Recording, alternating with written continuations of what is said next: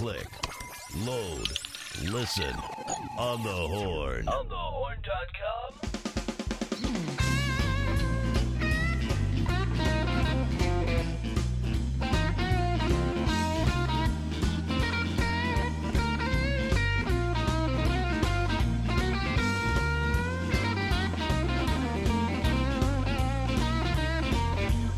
Yeah, better broadcasting from Hartford, Connecticut, the small business capital of the world. We are Open for Business, the podcast that explores all things business, entrepreneurship, technology, marketing, customer service, and making a few honest dollars for yourself.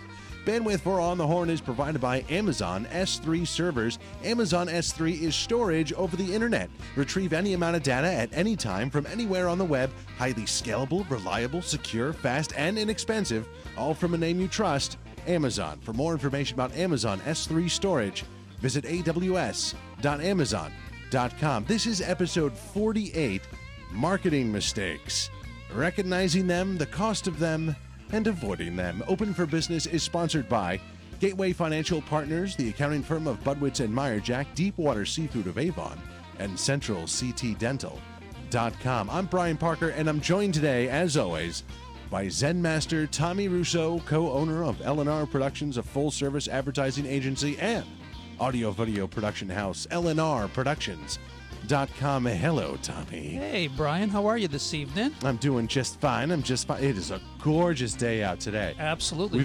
Autumn has kind of come now. This is my favorite time of year. I was out for a constitutional this morning, and it was definitely here. About 40 degrees. Yikes. What is, in my world, having your morning constitution means something else. Oh, really? Yeah. In my world, our world, Ken, I hope it's a walk, right? I can go either way. We are also joined by Ken Cook, acclaimed author who's a very respected man and will not talk about his morning constitution here, I promise. Speaker, Fortune 500 consultant, and contributor to Inc. magazine, now running peertopeeradvisors.com. Check him out there, peertopeeradvisors.com. Hello, Ken. Hello. How's your constitution? My constitution is strong. Tommy, how are you? Our topic tonight, marketing and the mistakes we make. We do it all to some degree, and we screw it all up to some degree. Tonight we explore more about what we do, what we should not do, and taking those lost dollars and turning them into revenue-generating dollars. That will be very exciting. But first, to get us in the mood, Tommy Russo has his famous Tommy quotes. Tommy, take it away.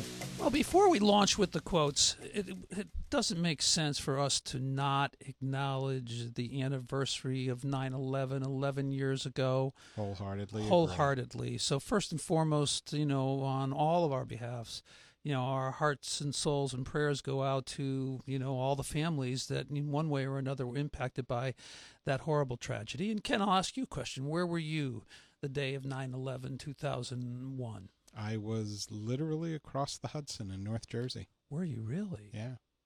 I was at a client's location, and coincidentally, my wife Candace was also down in North Jersey working with a client, and we both, I called my client, canceled the day's work, went over to where she was, picked her up, took one of her co-workers, and we skedaddled, headed home to New England.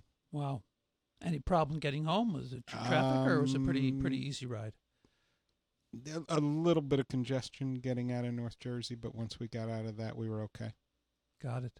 Well, you had a bird's eye view then, because a dear friend of mine lives in Fort Lee, and based on her proximity, she saw it. She saw it. Yeah. She absolutely saw it. How about you, Mr. Brian? Where were you that date 11 years ago? Well, I was, when the towers came down, I was at work glued to the television. But when they first struck, I was on 84 on my way to work. Thinking, the first reports that we heard were a small plane. Exactly. That came over, and I was like, well, that's very, very odd. And then as I'm driving the next, 20 minutes or so, it starts to get a little more clear that this might have been something else. And I finally get to work, and I find out that it was a passenger jet. We're not sure where it's from, but it was a big passenger jet.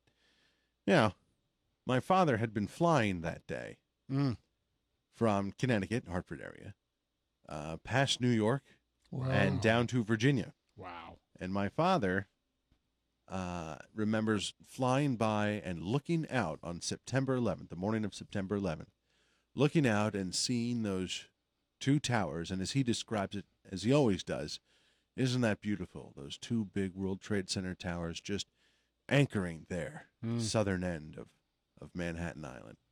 And he landed and went to the hotel, and he went out to play golf. Wow. And came back, and everyone around was kind of glued to the television set, and he couldn't figure out what they were looking at. And the conference that he was going down to actually got canceled, and he had to drive home. But we were at work, not really sure what to sort of make out of all of it. Yeah, like the rest of us. Everything was secure as far as our client data goes, and this was Wall Street. Nothing was going to happen there. It's all kind of digital records, really. So, we just sat there and watched, and I remember those towers falling, and my first thought was, that looks like one of those demolitions. Yeah. How Exactly. it just comes down perfectly. And, that was my first thought. Actually, I remember seeing the second plane hit, I saw thinking that to too. myself, I wish they would stop showing the footage of this plane hitting the building. Yeah. Not realizing that was a second. It kind of took me a second because you see the other plane go in. Yep. And you're like, wait, no, one tower's already burning. Wait a minute, is this a second one? Yeah. And then an hour later, we keep hearing more and more of these reports. So, you didn't know what to do, but just look and just wait and pray. and just say, I don't know. It was something. I had a client in L.A. that I was working with at that time, and whenever I would go visit him, I would always fly out of Logan in Boston, and the flight I took was the Logan flight that flew into the Trade Center. Really? Yeah, I just wasn't engaged with the client that day. Lucky. Wow. Yeah. Well, here's a quick Tommy Rue story, not related to what I was doing that day, but our company does a lot of work in the state of Maine, and back then we did an enormous amount of work up there. So it brought me up to the state on a regular basis, including city of Portland. The station that I would visit up there would put me up at the DoubleTree, and I was up there every 4 weeks or so, maybe a little bit more than that. And happened to enjoy the breakfast buffet at the hotel. There was a Middle Eastern man that headed up the omelet station. And because of the frequency of trips that I had up there, we didn't get to know each other, but there was acknowledgement. He'd smile. And when he wasn't making omelets, he would be pouring coffee. And, so I knew him, he knew me, and when I come back in. Fast forward to 9/11, 2 or 3 weeks after, I go back to visit the station. That morning, I'm at the breakfast buffet, not cognizant that this gentleman's, not there that morning.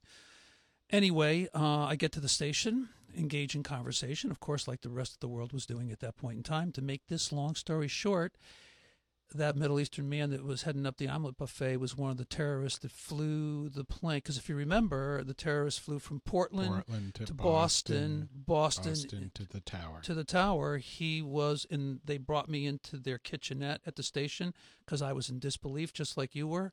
And they pointed to his picture on the wall, and sure enough, that was the guy that was making omelets, a day before or a week before.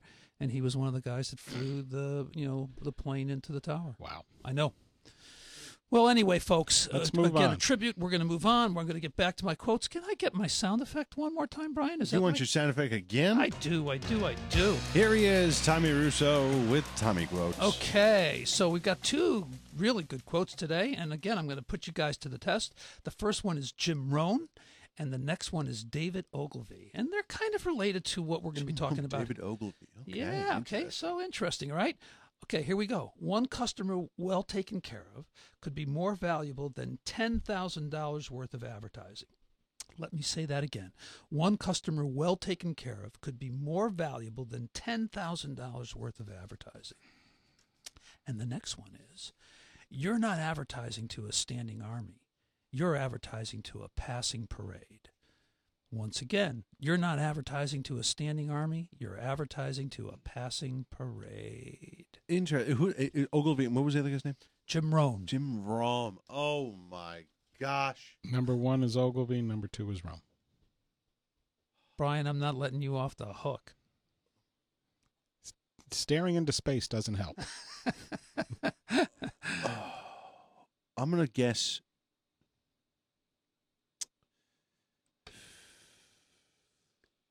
Boy, that's hard. So it's only a I'm gonna go 45-minute yeah. show, bro. Dun, All right, I'm going to go Ogilvy for the second one. Brian got it. Brian got it. All right, Brian. Yes. Still undefeated. Thank you very much. Maybe staring into space does help.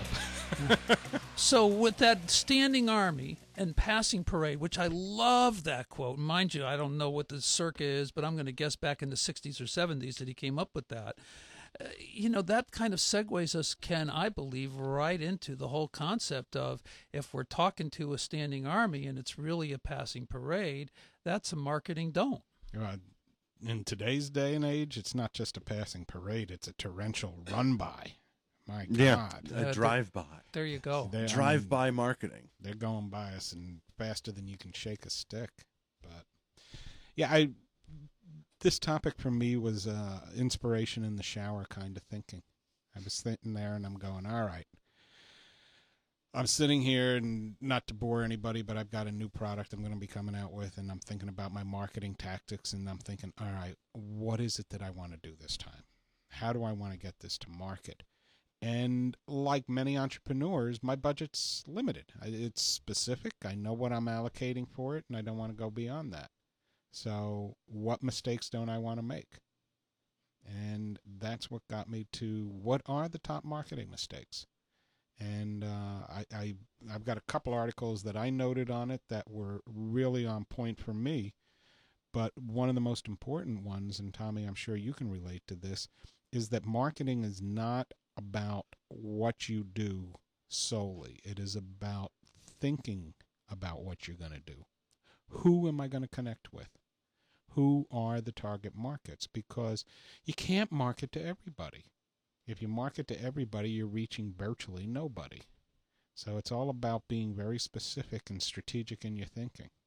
Absolutely. And I mean, that is often, based on the industry that I'm in, marketing, advertising, communications, that's often the mistake that a vast number of our clients make, is they're trying to be a little bit of everything to everybody, and they don't take the time up front to do, and I've used this analogy on more than one occasion, they don't do that doer's profile. Exactly. They don't fine tune who that target is, and part of that fine tune process, I should say, to understand that individual has certain media consumption habits. Yep.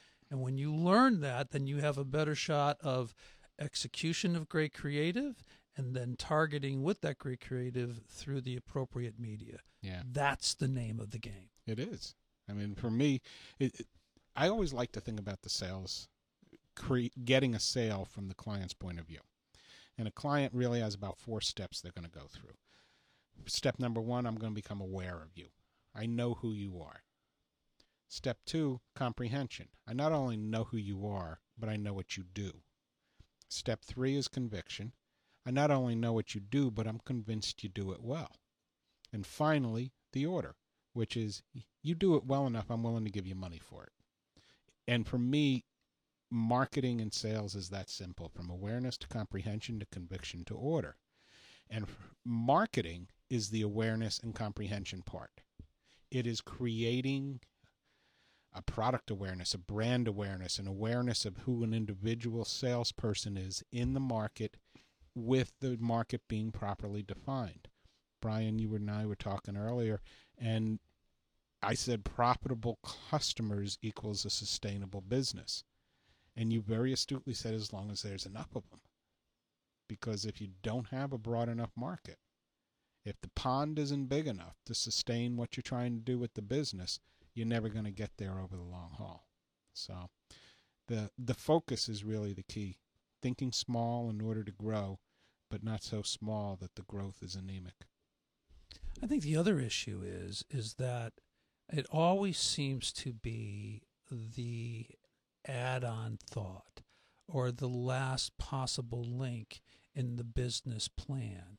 I am amazed at how many business owners I have come in contact with over the past 30 years that when asked if they have any kind of marketing plan / marketing budget, the answer is no.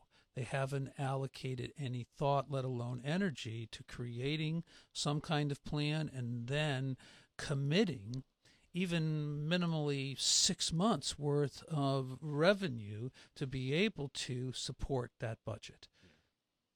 Yeah, and that's notorious for small business. Obviously, the larger businesses, I think, pay much more attention to it. But smaller businesses, yeah, they're seat of the pants marketers for the most part. Absolutely. Yeah. I have a tough time knowing what I should market. You know, Tell me product, service. What is it that's going to make someone pull the trigger? I guess I don't want to waste money marketing something or a message that I know is not going to work. And so I would rather fumble along and do the referral route, which is not marketing to me. That's networking. Correct. I would rather do that because it's basically free, gas and time, than spend time on any kind of marketing campaign because I don't want to lose the money, and I don't know what my customers are going to respond to. I have no idea. Have you ever asked them? People come to me by referral, so that's what they responded to. But and it was quite possible they don't know. Because if someone asked me, why do you use this guy? It's not because of marketing. It's because I know a guy who knows a guy, and this guy seems like a nice guy, so that's why I'm going to do it. So maybe it's just me that I have never responded to marketing. So I don't really know. I always want to have some kind of direct connection. So I spend all of my time and effort on networking as opposed to marketing. How about you, Ken? Do you find yourself responding to marketing in one form or another? I think we all do to some degree because good marketing hits you emotionally. But I think, Brian, you make a great point, particularly for a professional services firm like yourself. Business through referrals is the predominant way that most professional service providers get their new clients. Tommy, you're the same way. I mean, you're a marketing company, but I'd say if I don't know your books and your client list at all, but if I were to go back and look at the last year's worth of new clients, I'd bet 7 or 8 out of 10 of them come to you through referrals. No question about it. Yeah, and there's a difference between building a relationship with a referral and marketing. Marketing to me is about creating a presence in the marketplace for who you are. And it is not about what you do. It is about creating an opportunity for an emotional connection. So it's all about gaining access to a particular audience and just saying to them, we're here. We're not only here, but we're here with something that we believe you will value. Okay. And the value is defined not in factual terms, not rationally. It's defined emotionally. There was one comment here, betting on rationality. The mistake's subtle but dangerous. Marketing planning is often a left brain effort where exercises like budgets and strategy take place, but consumers make their decisions emotionally. You know all of the glossy brochures you see the auto companies put out on their cars? Yes. You know why they do that? So you can see the car in different light? No, so you can feel good about the car you just bought. So you can feel good about the car you just bought? Precisely. How do you figure? Aren't that for people that haven't bought a car yet? No. All right. They're for people who have made the emotional decision that I'm going to get the Boss Cobra 302 2013 Mustang in jet black so I can look like Steve McQueen in Bullet. Dude, you're getting that car too? Yeah, exactly. Oh, forget it. Well, hey, we saw the old 65 out in the parking Oh, lot. we did. That, what was it, Wasn't last that pretty? week? Yeah. Last week there was a beautiful red. cherry Really? red. Prime. Oh, Oh, prime. it was so beautiful. This guy took great care of it. And it's for sale. Is It was for sale. Yeah. I asked Ken, not hey, to you me, but want to that's go great. halvesies? Yeah. I wonder how much that would be. I'm in condition like that. I'm guessing 30, 40 grand. Oof. All right, yeah, no, that's unreasonable. I don't know. For, That's a for wild a car guess. that's just gonna, for waste away. It's a toy. Well, it's a toy with no traction on the back end. You ever drive one of those things on I a wet have. road surface? Well, I drew a Fishtail City, baby. 68 Mustang. I had a 66. Yeah. 68. That was fun. But what we just talked about with the car, that's Yeah. emotional. Yeah, that's emotional. And our decisions on cars are emotional. But see, you can't get emotional about mutual funds.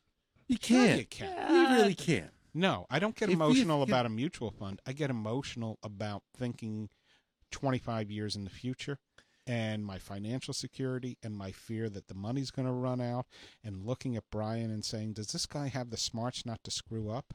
Can I tell you, you could give me, if you only gave me $10,000 a year, if you save $10,000 a year, in 10 years, you know what I could make that?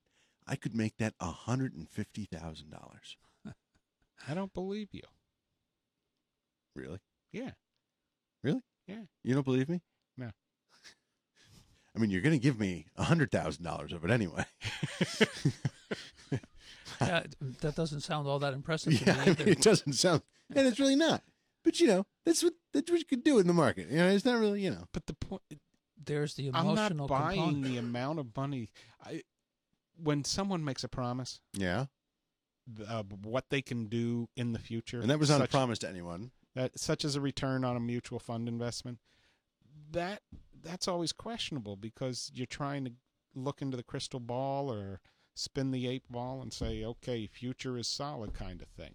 Yeah, But if you sit there and say, look, I've got a client base where over the last 15 years, I have on average increased every client's portfolio on a per annum basis by 9.375%, which outperforms the market across the board. well, see, that I can do. I can That's tell you how much cool. I outperform the market. The rest of that is, I can't even imagine the math that would have to be. I mean, because you're not allowed to commingle client data, so I'd have to do that by hand. But non-investors, people with money that they want to protect, Yeah. their motivation factor is fear. It's always fear is the greatest motivator in the world for decisions. For 12 years, I have been able to give my clients 80% of the up markets and shield them from 50% of the down market. How's that? That's pretty good, Sounds like a brochure line. right? And to me, How many lines do I need for the whole brochure? Wait a minute, I thought we were working on the direct mail piece. we can also do that, yes. the If emotional you want your part money of to last, call me first. the emotional part of it is the benefit of how you're going to impact my life, Right on. short term or long term. It That's has it. nothing to do with features. It has nothing to do with 9.2% No. or blah blah blah blah blah. None of that. It's how you are going to make me feel, and the comfort in your particular industry, the comfort that my life will possess when I put my dollars in your hands and your trust. Yeah. And it's all about benefits. When I was selling in the IT industry in the 80s, we were told bits, bytes, and bauds. No way. What you're selling back then is the fact that it's not going to crash. Exactly. Yeah. And too many people, when they market, one of the mistakes they make is talking about what they do as opposed to what someone gets. Right. As you just said, Tommy, it's all about what you're going to do for me short term and long term. That is an excellent transition because I have a story about what someone gets, what you get. I have a feeling the fish are involved in No, this. what No, you fish get teeth. when you go to see our friends at centralctdental.com. This is a real story. It just happened. Very good friend of mine. We were in a golf tournament this past weekend, And, you go around. It's one of these, 3-day things. So it goes on forever. On Friday, in the second round, very good friend of mine bites into a peach. And his front 2 teeth chip off from the pit. Now, aside from the fact that we were calling him Redneck Ron for the rest of the day, and he was miserable too because it hurt, and his nerves were exposed, so he couldn't breathe very hard because it was terrible. So we call up Doctors Camp, Sambor, and Lupini. As it turns out, Sambor and Lupini on the course playing in the tournament, but Dr. Camp was available. By the beginning of Saturday morning's round at 8:08 a.m., Ron had his teeth already fixed. Cannot even tell that anything was wrong with them. And I mean perfectly fixed. Fabulous. I was amazed. So in less than a few hours, Dr. Camp took care of my friend Ron because Dr. Camp's partners were playing in the same golf match. But that's what you get when you go. That's the kind of service you get. Call me anytime. What's wrong? It's 7:00 at night. You just bit into a peach. Give me a call. I will show up. I know it's miserable. He understands that having a busted tooth or something or a toothache is miserable. He's going to get it right. He's going to get you in. And he's going to do it. You know what I also heard? No charge. NC. Really? No charge. Very nice. Whoa. Just go in there. He wants to take care of your teeth. He wants to take care of your teeth. He wants you to come in. He wants to get the cleaning. He wants to do all that. Give you some advice on how to floss, what things to buy. Emergencies, always going to be there. CentralCTDental.com. 3 terrific doctors, Doctors Camp, Sambor, and Steve Lupini for serious issues or routine checkups. Go nowhere else. Easy to get to on the Plainville-Farmington line. Give them a call at 860-747-5761. Or, if it's not an emergency, you can make an appointment online. Very cool. CentralCTDental.com. Ron is very happy. I kid you not. We had a big, dinner, a big gala that night afterwards on Saturday night. Looked great. He was great. He was happy. He was jovial. My bet is that he ate bananas instead of peaches, though.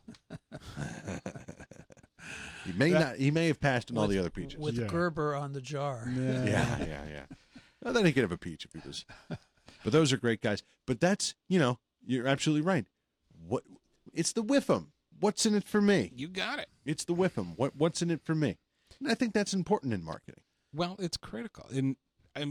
We talked at the beginning of the show in the introduction about talking about mistakes. Yeah. And not which ones to avoid. And I think we pretty much hit the nail on the head that the number one mistake to avoid is selling the wrong thing. To your question earlier, Brian, sell to their emotion. Don't sell to your capabilities. Right. The second thing, the mistake that we pointed out, focus. Make sure that you are playing in a small enough pond of opportunity that you're not trying to be something to everybody. Okay. The third one, which I wanted to make sure we had time on, is diagnostics. Because when you're marketing, as you say, Brian, you said it earlier, I don't want to waste my dollars. Yeah. And if you have a strategy, if you know what you're going to do, and you're executing that strategy, and you're not getting the results you're looking for, diagnostics demand that you always go to your execution first, not your strategy. 7 out of 10 times, if this marketing program is not working, it's the implementation of the program being done poorly rather than the strategy being bad. Now, did they expound on that? Is that the creative execution? Is that the media placement execution? Or is it some happy combination of the two? Yes. Okay. Execution is a very broad term, but it literally applies to the creative, to the placement, to the media mix, to the messaging, making sure that you have a message that connects with the emotions of the client base that you're trying to reach. And it's a funny dynamic. If you, if I can have our audience imagine the proverbial four-square matrix, and you've got good and bad strategy on the top, and you've got good and bad execution down the side.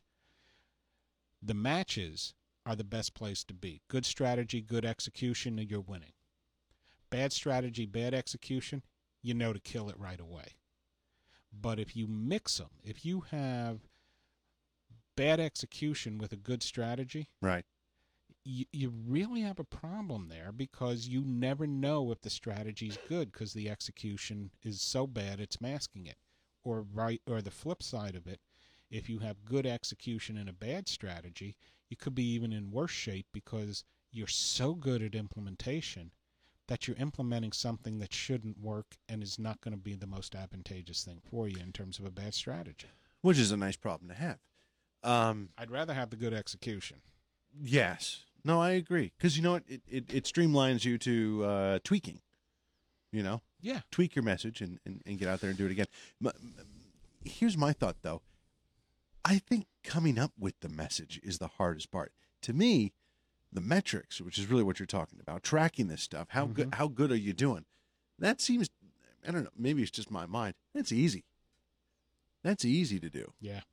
I mean, you can almost do that. You know, you can almost do that in your head. If it's a Small big business, campaign, absolutely. yeah. Well, I mean, if here's it's a an big business, you got to get. Here's an SS. example of a campaign in this marketplace Okay. that I think represents good strategy, Uh-huh. horrible execution. Oh, But good. We get to pick on somebody. Okay, yet because they've been around so long, thank you, Pink Floyd, we've become comfortably numb with their horrible execution. Why, I don't know who you're talking about there, Tommy. Is it this guy? Hey, That's who I thought. Yeah. Is it okay for us to mention? Yeah, he's not a sponsor. Come on. Okay. It's Bob's Right- Discount Furniture. right I under the remember bus. when that campaign first came out of the air, it was like, oh my God, you have to be kidding me! You have to be kidding me! Yeah. This is really. They blanket it, and they still blanket the marketplace: radio, TV, Yellow Pages. Now, why is it bad execution in your mind? And I have, like I believe, a high percentage of the population, I have become comfortably numb. But here's why: production values in their TV and radio commercial is almost virtually non-existent. They're camp. They're camp, but you know what though? They do the camp well. They do. Because they know this is discount furniture. We're not spending a lot on, production value. You know who does it really poorly? Bad production are car dealers. Car dealers with bad production look sleazy. Yeah. Let me ask you a question: have either one of you Yeah. ever been into a Bob's Discount location? I Yeah. have. Okay. Now, when you walk in, based on that camp and less than great, I'm being polite here, production values, Right. was the experience what you thought it was going to be when you first went into that store? It was. It was. It wasn't for me. Yeah. I expected it to be, a throwback to Deliverance. I did. I mean, it wasn't much better than that, but I mean, Well, not the my time. stores are the store that I was in was well appointed. The furniture was laid out in semi-room formats, yeah. but What about the salespeople, though? the salespeople descended on you like moths horrendous. to a flame. Horrendous. So I had a different expectation. I expected it because of the campy homespun feel that when I walked in, Yeah. it was going to be, hey, fella, whenever you're ready, you come and you ask us. And it was just the opposite. Yeah, They're no, commissioned. it's- yeah. They're all commissioned. Absolutely. And that's why Bob can sell it at a discount, because he doesn't pay his salespeople anything. They only make what they kill. So do you guys disagree with me then? That's what I'm hearing, that you think it's not only a good strategy, but good execution? I think it's good execution, if no other metric, that it's the number one discount furniture retailer in the Northeast. Let me ask you, though, 20 years ago, would you have responded in the same way? Or like me, have you become comfortably numb to commercials that are slapped together in about 8 seconds? I can't speak to 20 years ago, but he set my expectations with his commercials. I walked into a store expecting dissent from salespeople, furniture that was B minus quality, Right. and leather sofas with recliners built into them for the 350-pound couch potatoes of America. Yeah, no, that's not. That's what it is. I 100% agree. This is so funny. Chat room agrees with you. They were expecting Uber dumpy. No, Thank you, chat room. Okay. And also that the salespeople tremendously, let's say, forward, pushy. Yeah. Unbelievable. In fact, this is breaking news right now. I don't know if you guys realize this, but right now, breaking news, there is actually a Bob's Discount Furniture guy outside of one of our chat room listeners' houses right now. It followed him home today. They're trying to sell. So a new marketing strategy. It's called harassment. That's so new for Bob's if you walk in the door. But I mean, now, and you know, you're from both audio and video production. I am very much in the, you know, my mind is radio production. How good is your commercial? And it didn't have to be great. Some of the best commercials. There's a Riscassi and Davis commercial, which is a law firm. I'm very familiar with it. There's no glitz, no glamour. A guy, a beautiful voice, and a guy, and he has one line that sticks with me. And he goes, "Please don't choose us because of a radio commercial. We don't think you should pick your lawyer the same way you should choose laundry detergent." I thought that's like the best line I have ever heard in my life.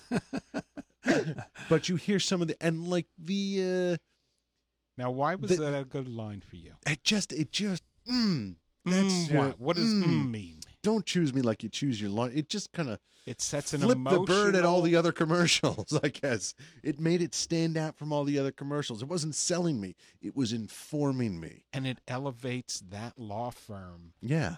And in it does. your emotional state. It says, does. I'm confident in these guys. Yeah, I like those guys because of that.